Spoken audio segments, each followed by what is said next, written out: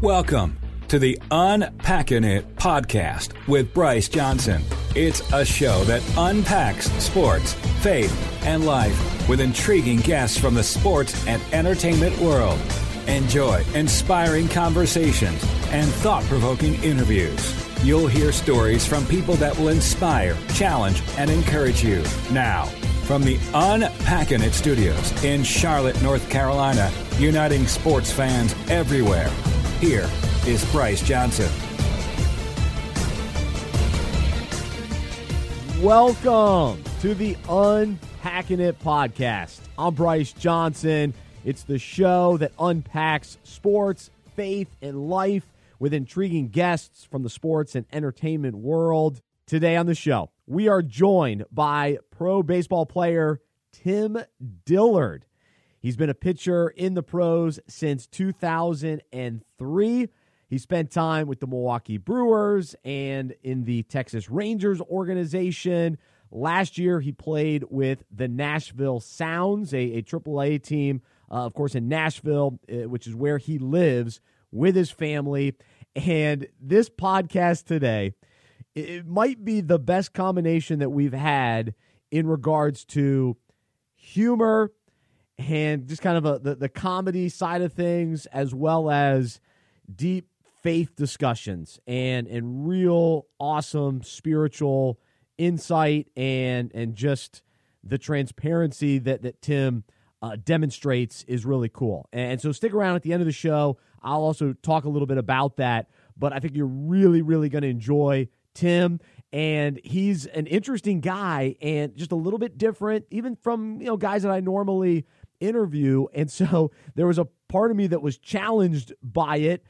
I had to feed off of him, feed off of his humor and his energy, and a little bit kind of maybe even a dry sense of humor at times. And so it's a lot of fun though.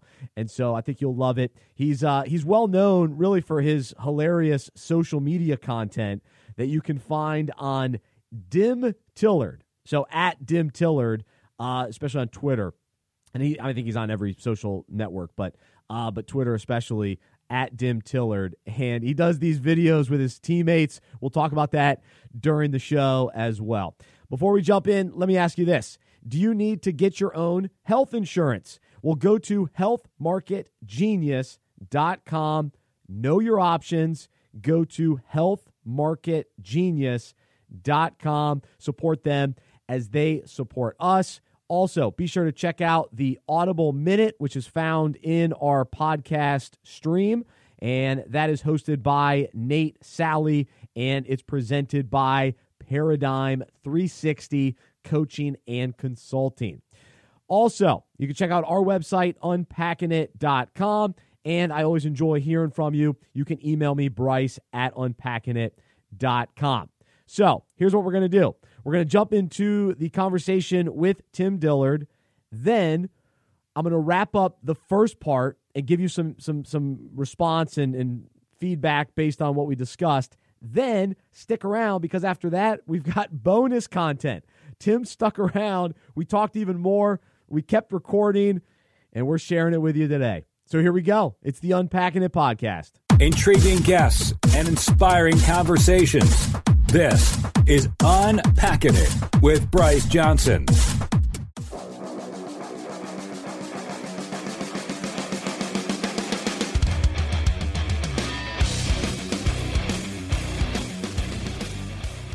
And joining us right now on the Unpacking It podcast is pitcher Tim Dillard, joining us here from Nashville. Tim, thanks so much for being with us. How are you? I'm good. How are you?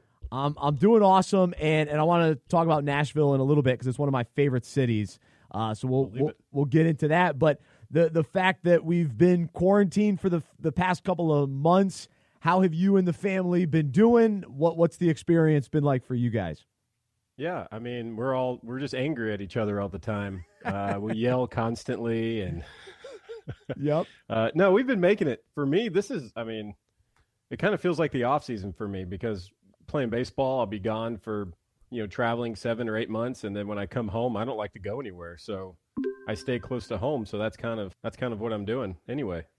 Yeah. Have you, maybe taken advantage of some of the extra time, or what has that been like, just having extra free time? Sure. Yeah, I have right now this is a sanitary sock, like you wear a sock in baseball, like underneath the stirrups. It's holding my hair back because I've been painting. Oh. I'm not a very handy person. I'm not a handyman, but I've knocked out drywall and I've painted and I've built some stuff. And anyway, that's great. What are you? It's all really bad, but I've tried. What are you painting? What are you building?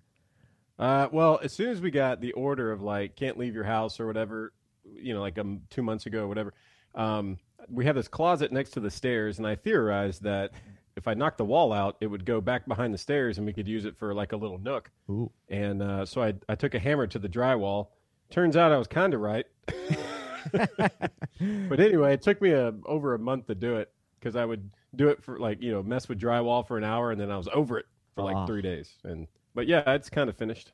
What was your wife's response to it all? Because whenever I try projects and I don't do them right, I never hear the end of it. It's tough. Well, I kind of wanted to do it for a while, and she was never on board. She's like, why? Who cares? And then she gave me the green light. So she was like, hey, you think we should knock that wall out? And I just stood up. I walked, got a hammer, went straight there. I love it. And then just ripped a hole in it. But there was some studs in there. I had to cut those out. So if you come over and you're going up the stairs, be careful. That's awesome. I love it. Hey, well, at least you went for it, and you took the time to do it.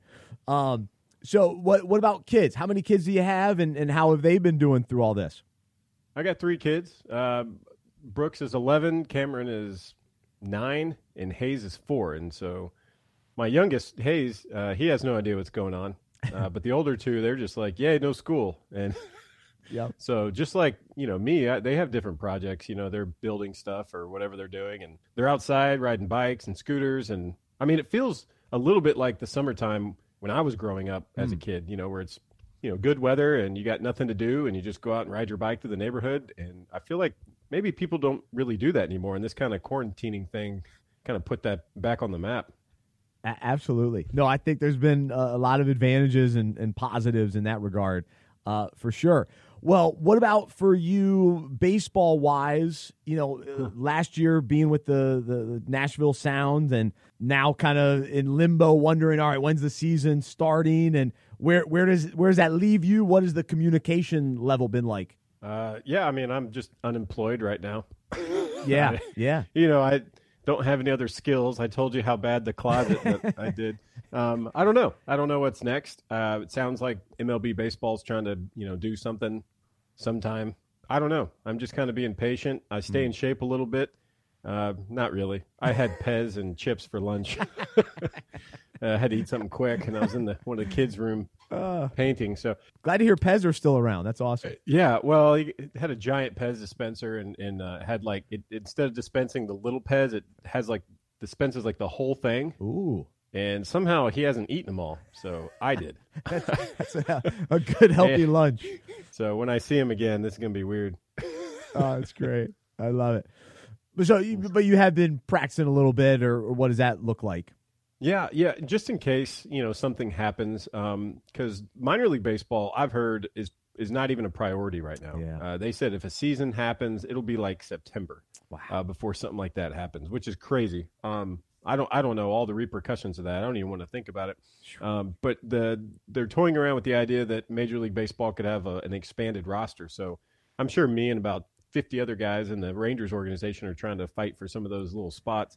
And so, it's hard to play catch with somebody because you're touching a baseball and you're throwing it, and we're supposed to be away, getting away from germs. So I set up a tarp in my garage, and I just throw to it. And his name's Tarpy. Tarpy Mick Garagerson. He's pretty cool. I'm sick of him, though. He doesn't even throw it back. He just rolls it on the ground. Well, over the years, was that ever a normal thing, just throwing by yourself, or has it always been with a catcher? What's that setup just when you've been on your own? Well, in the offseason 2007, we decided to live in Nashville. After the season, I played in Nashville. We didn't know anybody, had no friends, stayed in an apartment complex. Anyway, when it was time for me to start throwing, I didn't have anywhere to throw, so I went out to the tennis court because it was like a nasty tennis court. Nobody was ever on it. Yeah. And I had one baseball, and I just threw the baseball into the fence, and then it would roll back, and I would field it, and then I would throw it into the fence, and then it'd roll back, and I'd field it, and I'd do that all day, like as long as I felt like I was getting a workout in. And then when I got to spring training, suddenly my velocity was even higher. Oh. So I don't know. I'm trying that again with Tarpey. See if I can come back throwing a little harder. But yeah, I think as a baseball player, you got to get creative. If you're a basketball player, you can practice dribbling. You can shoot, if you have a goal. Baseball is such a team sport that it's hard to get much done by yourself. No, it makes sense. So, yeah, you guys have been in a tough spot. And what's funny, too, even in hearing about NBA guys, it's like they don't have a gym to go to, and it's like they can't practice. Like that, I've heard guys, I haven't even picked up a ball. And I'm thinking, like you said, you can still dribble and work on a lot of stuff. So it's kind of if I was in the NBA, man, I'd have a goal. Yes. I would have access to my own goal. You're in the NBA. Why wouldn't you? And I would have a goal in my house if I was in the NBA, making NBA money. So my house would be in a gym. That's why not? That's it. I'm with you exactly. Well, so all right. So you mentioned you decided to kind of settle into Nashville. So what was that process like? How did you decide on that? My wife and I are both from Mississippi, so we're not far away from like parents and grandparents and cousins and aunts and uncles and some other people that we know. Friends, yeah, that was the word. But we didn't know anybody in Nashville, so it was a leap of faith on that. But we had only been married a couple years, and we had always had roommates. The roommate we actually had in 2007 was Calix Crabb. He's the assistant hitting coach with the Texas Rangers. So he's still mad that my little dog chewed up his phone case. I'm like, man, let it go. We just wanted to get out on our own, like get out to a place that we didn't know anybody. And that's kind of what Nashville's become. You don't meet anybody that's from the area. You meet people from all over the country. And what's interesting about that is since people don't have that many roots, that they're really looking to make friends. That's what I found. People are really looking to establish some connection, and that's what happened to us. How cool is that? So we've got family in Nashville, so we at least try to get there once a year. So we love it there, just the whole atmosphere and the people and the food and the atmosphere, all of it. It's great. Yeah. Now, where are you based out of? Where are you at right now? I'm in Charlotte. So North Carolina. Wait, is it South Carolina? No, North. Yeah. We're North. Actually, no, technically my office is actually in South Carolina, but I'm a Charlotte guy. So that's weird. It's just over the border. Yeah. So we're very. You gotta have a passport or something. I will say, because I grew up in North Carolina, there is a difference between people in South and North Carolina. It's a slight difference, but it's evident. Taller or something? Well, no, it's funny. People in South Carolina, they're a little more Southern. Like Charlotte is a little bit kind of like you're saying with Nashville. People come from all over. Like my parents, one is from Pennsylvania, one's from New York. And I grew up in Charlotte, so I'm a little bit of a mix of everything. Whereas South Carolina, those are South Carolina people. They grew up, their parents, their grandparents, they're all there. So gotcha. Yeah, that's kind of like Mississippi. Mississippi, if you don't get out, you get trapped and you're stuck there for life. So that was our escape. So you landed in Nashville. So when normal life is going on, whatever normal looks like, but what are some of the aspects of Nashville that you enjoy, or some of the cool spots, or I don't know. I like we actually go to the Symphony. Quite a bit. I know that's weird. The beard like this, you think I'd be chopping down trees. We'll go to the Symphony, but like there's concerts all the time, and it's really easy to get everywhere. Like as long as you're not on the highway during like a high traffic time. Yep. I mean, you can get places pretty quick. But we kind of live out in the country, and it takes us about 20 minutes to get downtown. So that's doable, right? Yeah. That's a commute. It's not a big deal. We go down. We'll see where we saw Jack White a few times. I saw Star Wars in concert. That was awesome. Wow. That is awesome. Just things like that. Like there's always something going on, which is really cool, because that's what we wanted. We're both from small towns, and we wanted to, kind of have the small town experience, but have access to like the really cool stuff. So there's a lot going on. Went to a football game last year. It was incredible. The Titans. Titans, yeah. Derrick Henry ran for 6 touchdowns or something. It was ridiculous. It was like his best game of the year. Huge season. Yeah, no, the Titans, they made a nice turnaround last year. It was somewhat surprising. Let's talk about your baseball journey, and you've had a nice long career, and the journey of a player in baseball is always fascinating to me, because the minor league system is so crucial, and guys spend years in minor leagues, and then they make it to the big leagues. They sometimes stay, go back. So you've experienced a little bit. And so let's go kind of to the beginning when you first entered into pro ball, into minor leagues. What do you remember from kind of the initial experience? This would have been my 18th season. So wow, it's a long time. So that's a long question to answer. Yeah, that's a big one. I don't know. Just to put it in perspective, I was 19 when I signed. I went to a junior college in Mississippi. Yeah, I got on a really small plane in Tupelo, Mississippi, and before we could take off, they made me move because I was kind of a bigger guy for weight distribution. Flew to Memphis, almost missed my flight. Flew to Phoenix because I was going to extended spring training. And I don't know, I had phone cards to call my parents because I didn't have a cell phone because they weren't really around. Like, I don't know, it's 2003. Not everybody just had a cell phone lying around. So, No. But I eventually got one. My wife showed me how to get a cell phone. Yeah, but I've evolved. That's right. But yeah, my baseball career, I think people have these ideas and these expectations of what they want out of life, like whatever their goal is. And mine was 10 years in the big leagues. Oh. So if you see a minor league baseball player, if you even see a big league baseball player, pretty much everyone's goal in baseball is to get 10 years in the show. I need about 9 more years. So I'll be about, if I'm going to get 10 years in the show, I got 9 more years to get. I'm going to be like 47 when I get there, but I'll throw a knuckleballer maybe. That'll keep you around. But yeah, I mean, longevity, like just playing a game, learning how to train, learning how to take care of yourself, but just managing the expectations of what could happen and what should happen. I think a lot of guys get stuck into a should. I should be called up. They should be playing me more. They should do this. And I kind of go with the coulds. Like, man, I could get called up this year. Man, I could go out there and I could start the first inning.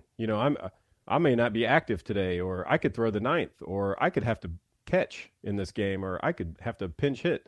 So all these things have happened. So I just operate in coulds. For me, it's more of a positive thing rather than stomping the feet, going around going, oh, I should do this. So that's kind of how I operate. I'm not sure if that answered your question or not. No, that's great. Yeah, no, I just no, that's an encouraging thought to think about. A could instead of should, and what a great mindset to have. And I think too, you've been around a lot of these players in minor leagues, and at some point, guys decide, all right, I'm done. I'm not going to keep playing. Sometimes teams tell them that they're done, but guys make that decision. So for you to say, hey, I want to keep playing, I want to keep going, what continues to drive you and continue to give you the patience and that mindset to say, man, this could be the year, this could be the game, that kind of thing? Yeah, I mean, it's money.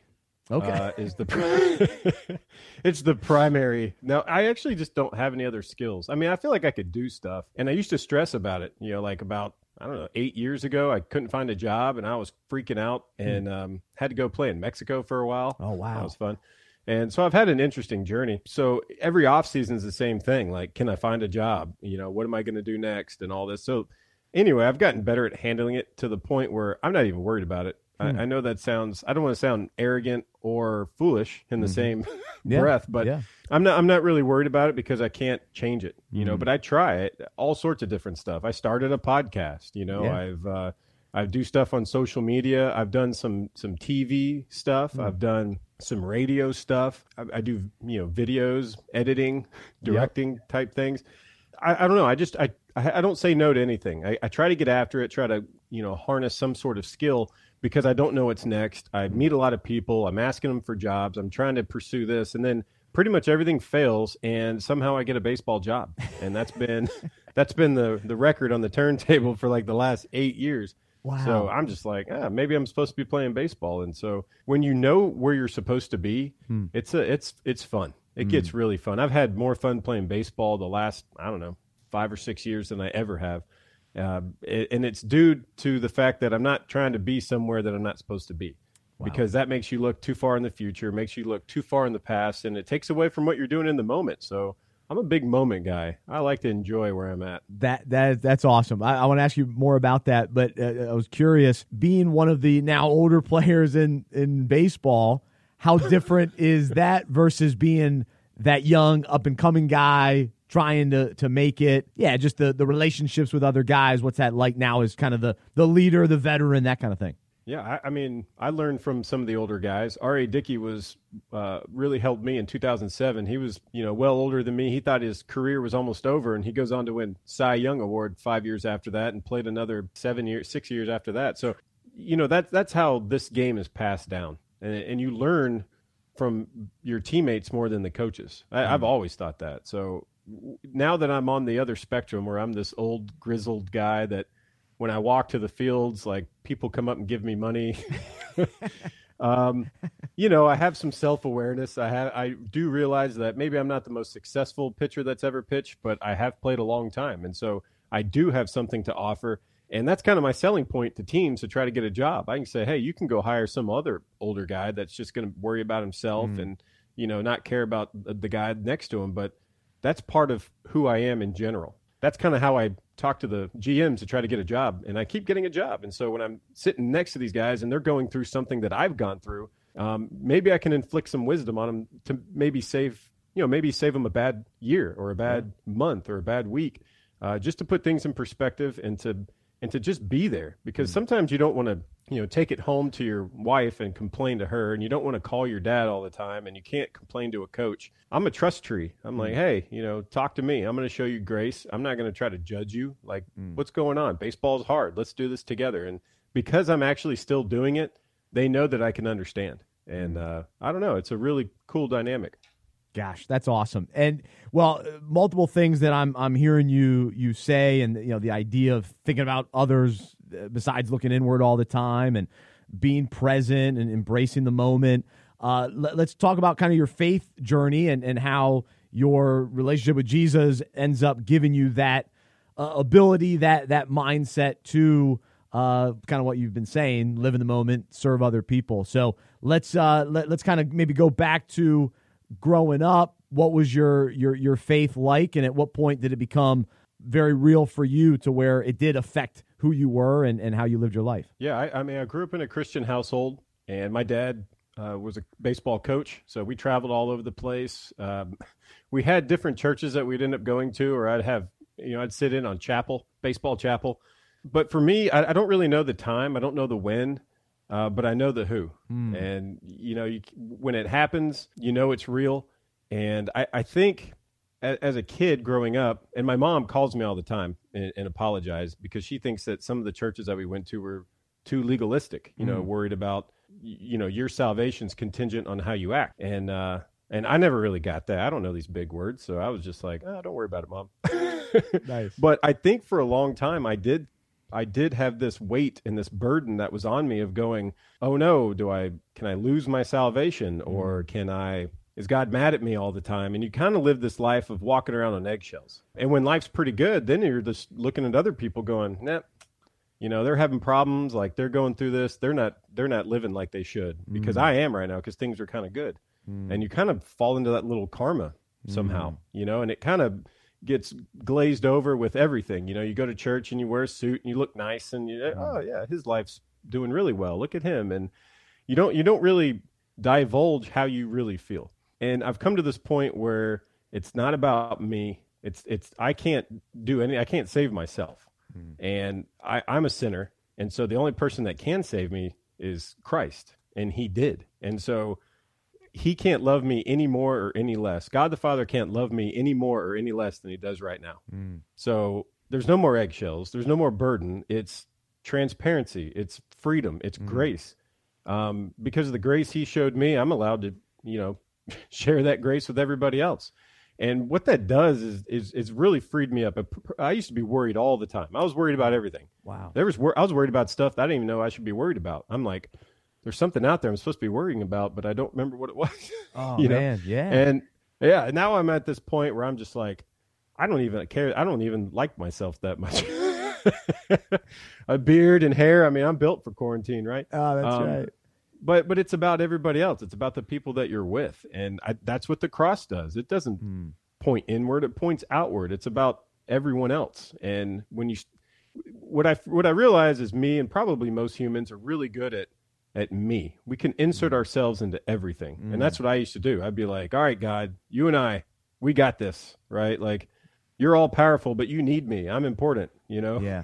And so I don't know where that comes from, Wow. But it seems like a byproduct of certain teachings. And I don't know, for some reason I thought I was really important. I'm like, all right, I'm going to wait around and try to fulfill my purpose because God's got this great purpose. And maybe he does, maybe, but hey, that's not for me to figure out. It's not for me to decide. What I'm going to do is live the next 5 minutes the best I can with the people that I'm with and love them and show them grace because that's what Christ has done for me.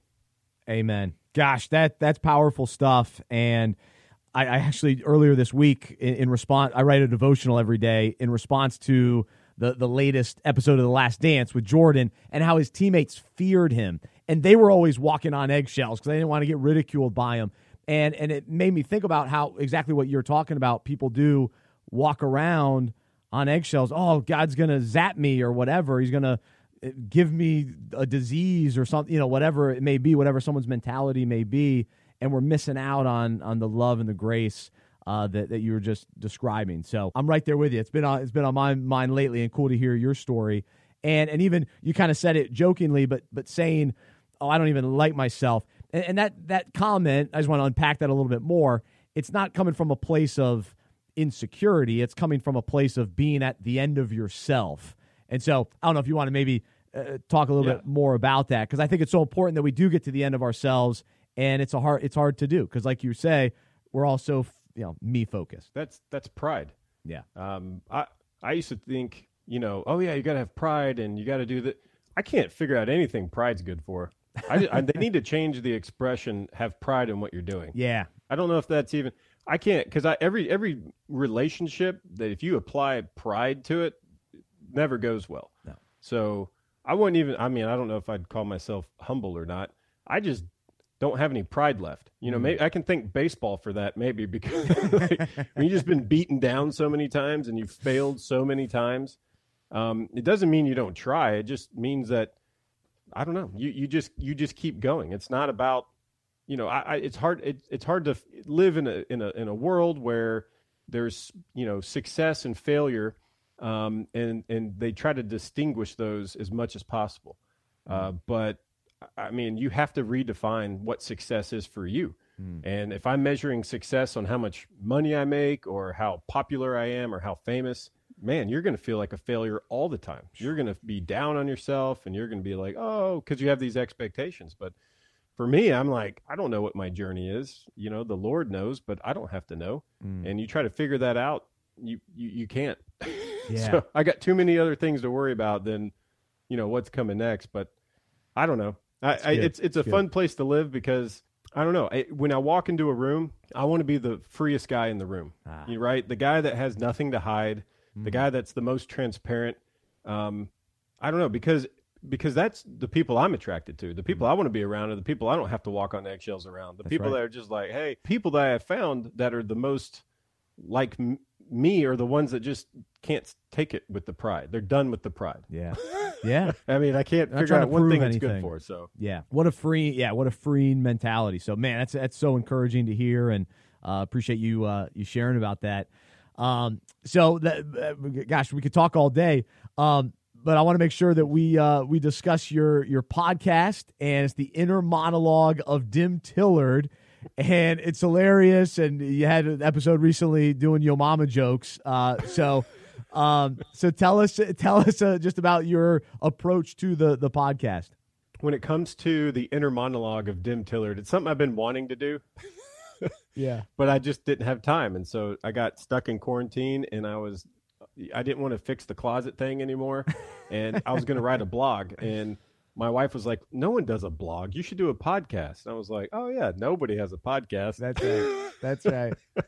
So, yeah, I don't know. Somebody reached out to me on Twitter and was like, how do you come up with this stuff? How long did it take you? How much and the other night, the Yo Mama joke one, like that, that took like 30 minutes. And then I just put it into like an editing thing. Yeah. Like that was it. Like all you got to do is just put stuff together. It's all, it's in segments. Which helps me because all I have to do is do so many segments and then I put them together and it's like 40 minits. I'm like, well, I don't know. Maybe it'll lead to something. You never know. I like it. No, that's awesome. Let's not downplay how hard podcasts are. We don't divulge that to the listeners. This is very difficult stuff here.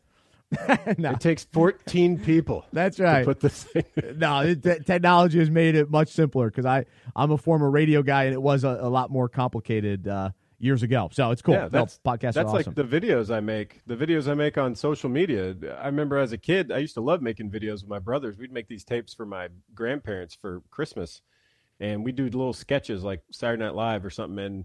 And we had the big giant camera that was, had the VHS tapes. It's tethered to the VCR. So the tripod weighs like 80 pounds, and that's what we had. And now you have it all on your phone. I got my phone right here. Like, you could do anything with that. And so that's what I've done. I just start making these videos. They're really fun. And they are hilarious. So I encourage people to check out on Twitter, Dillard. And so you can see Tim Dillard on there. And so, some of the videos, basically you voice them and kind of recreate them in your own world. Major scenes. Take a clip from like commercial or a song or a movie, TV. It's all copyright infringement. And then I just add the whatever the concept is, the acting part of it. I did one the other day in my garage. I got done throwing, and I decided to do a castaway with a baseball instead of a volleyball. So that was really fun. That's awesome. I'll have to check that one out. I like the Liar, Liar, Mrs. Doubtfire, which is one of my all-time favorites. Mrs. Doubtfire is right up there. So that was cool. That was a good one. Yeah, I had Mrs. Doubtfire in VHS. Yeah, me too. I love that movie. It's so good. It's so good. It's Robin Williams it's like they just let him kind of do whatever he wanted.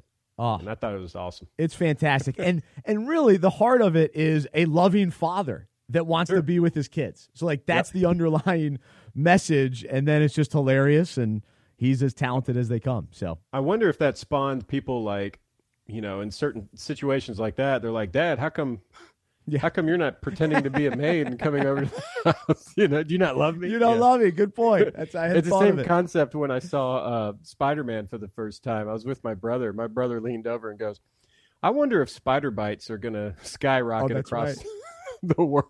Let's see what this spider can do I'm for me. Spider-Man. I'm going to go get bit by a spider. Oh, that's funny. That's good stuff. Well, Tim, man, great to connect with you. Keep up the great work with the videos, and we'll see what's in store baseball-wise. A lot of uncertainty, but appreciate your perspective on being in the moment and not worrying. So thanks for being an encouragement to me and to our listeners today. No, that's awesome. I appreciate it. Thanks for having me on. Absolutely. There's Tim Dillard joining us here on Unpacking It. Intriguing guests and inspiring conversations. This is Unpacking It with Bryce Johnson.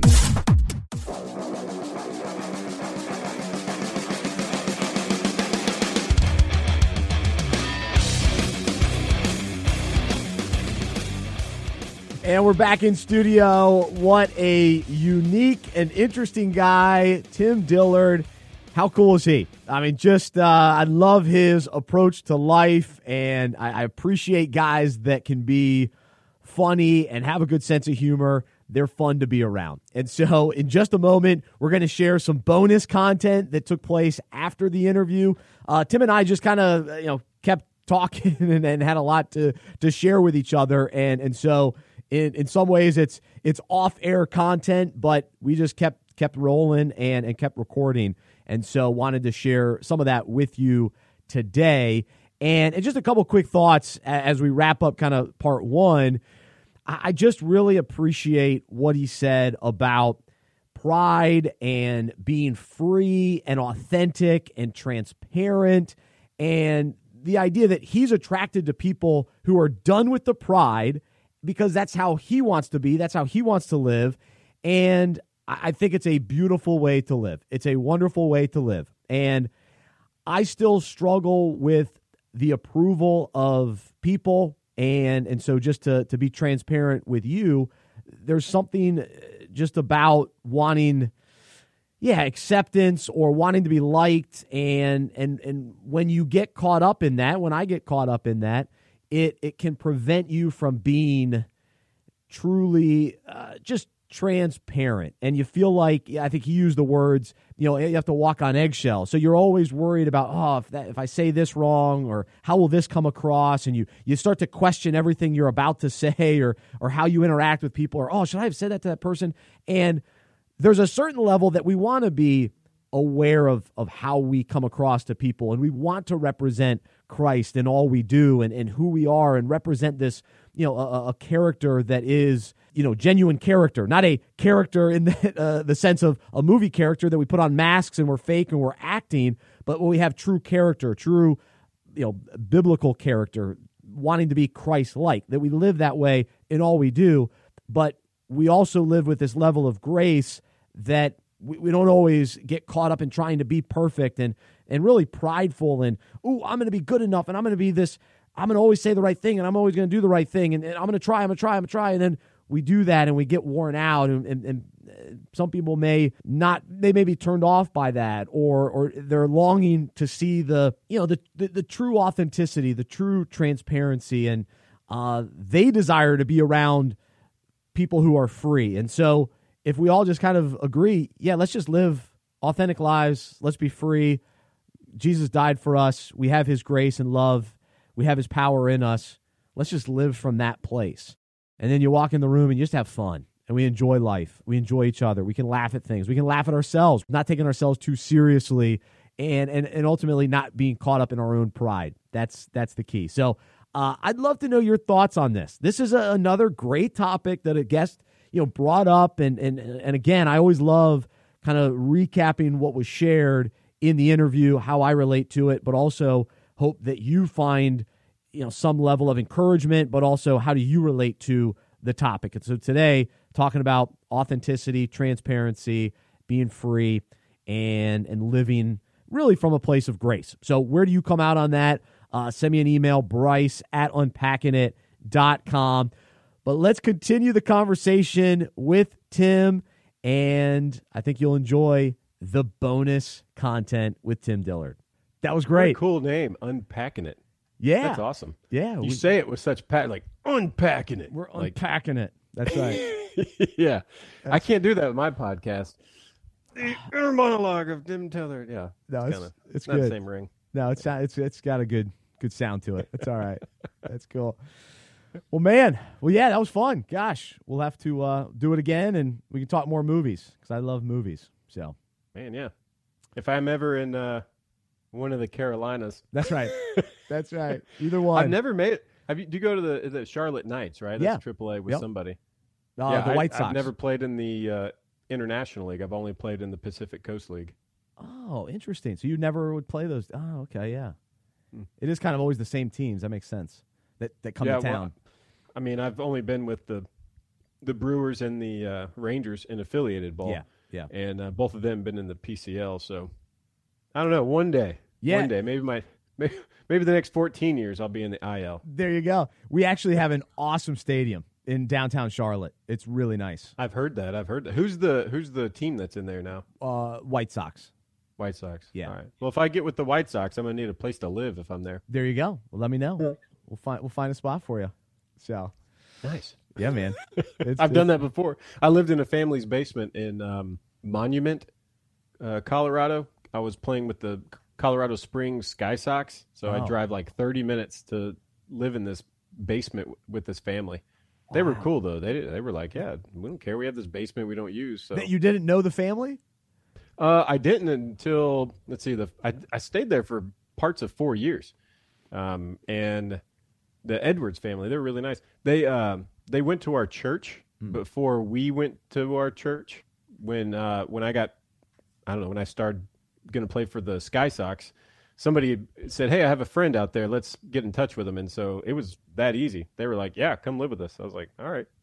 Gosh, that's cool. That's a good story. Well, I mean, you don't play this long in the minor leagues without getting help. And not like, well, I mean, all kinds of help, physical, mental. Oh yeah, it's all part of it.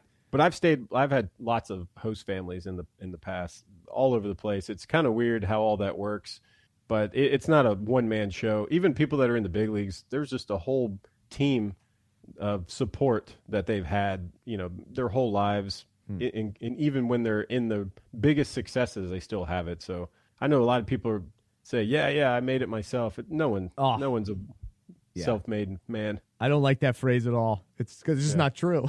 It's not true. It's never true, ever.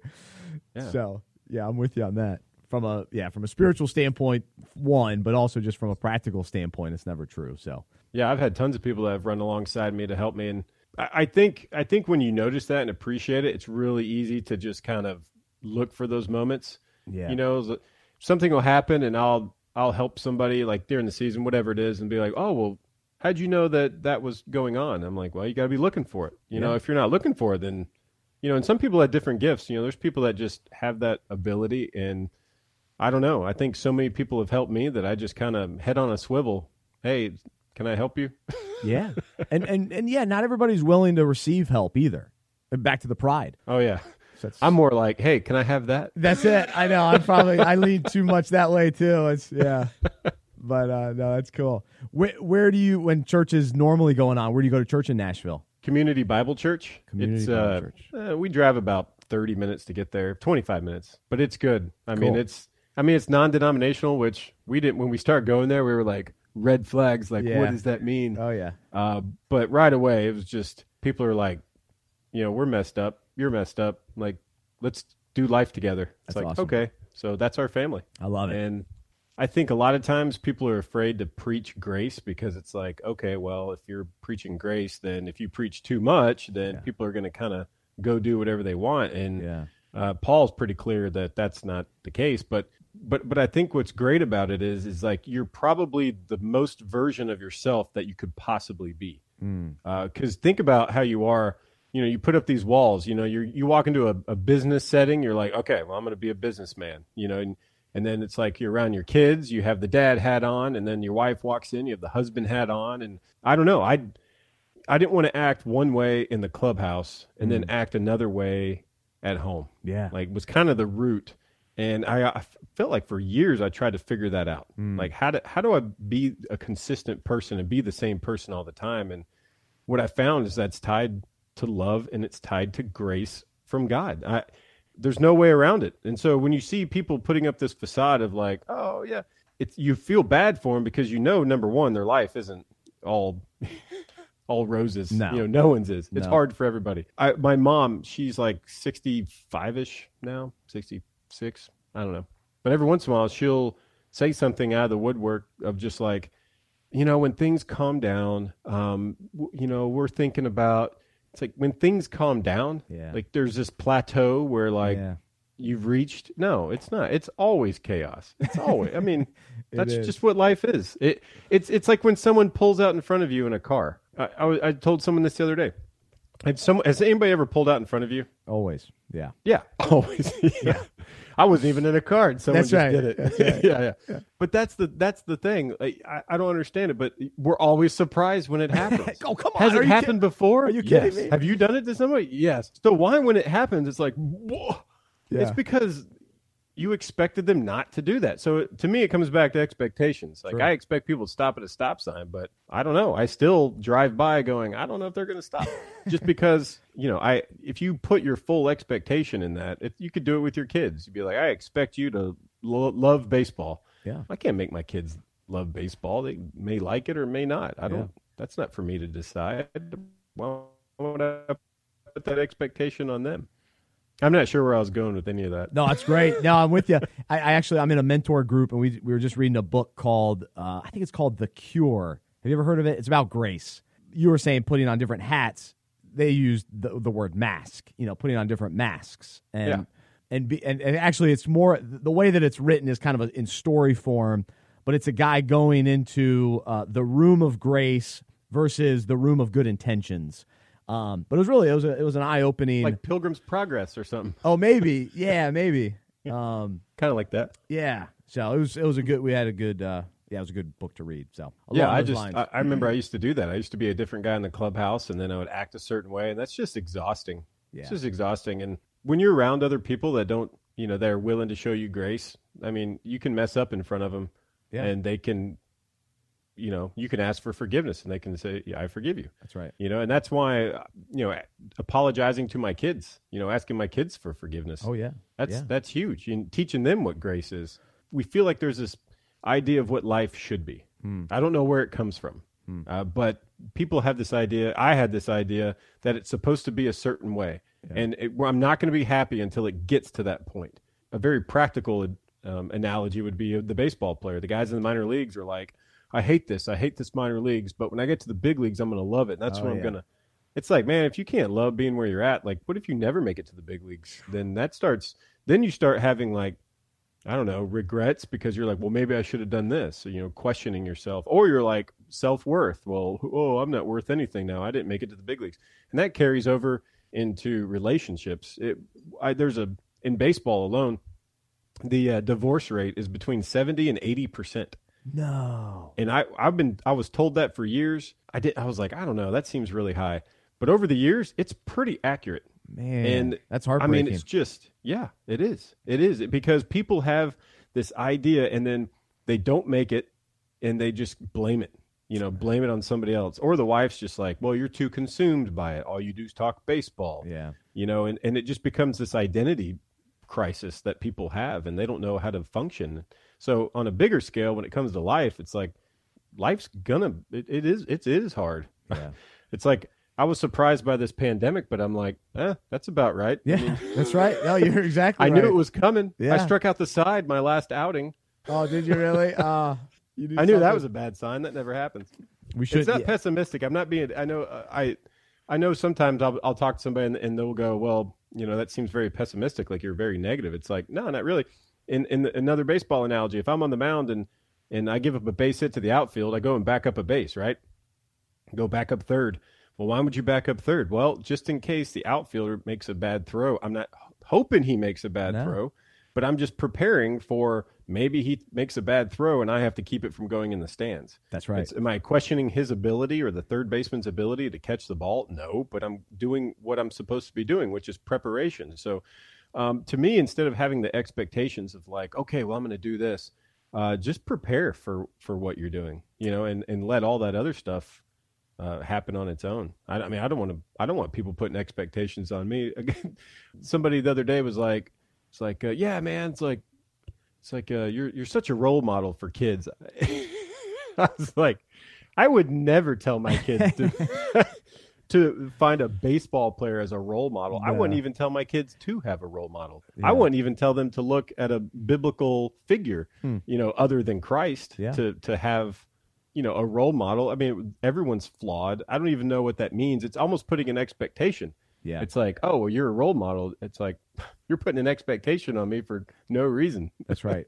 I mean, I don't mind. I just feel really bad that you're telling your kid. Yeah, exactly. Well, it's one thing to be an example, but to what extent are you looking to that person? Or is that just a phrase people say? The ultimate, yeah. Well, no, it's funny. My devotional today is about being cautiously optimistic. And I'm reading a book about prayer right now. It's called A Praying Life.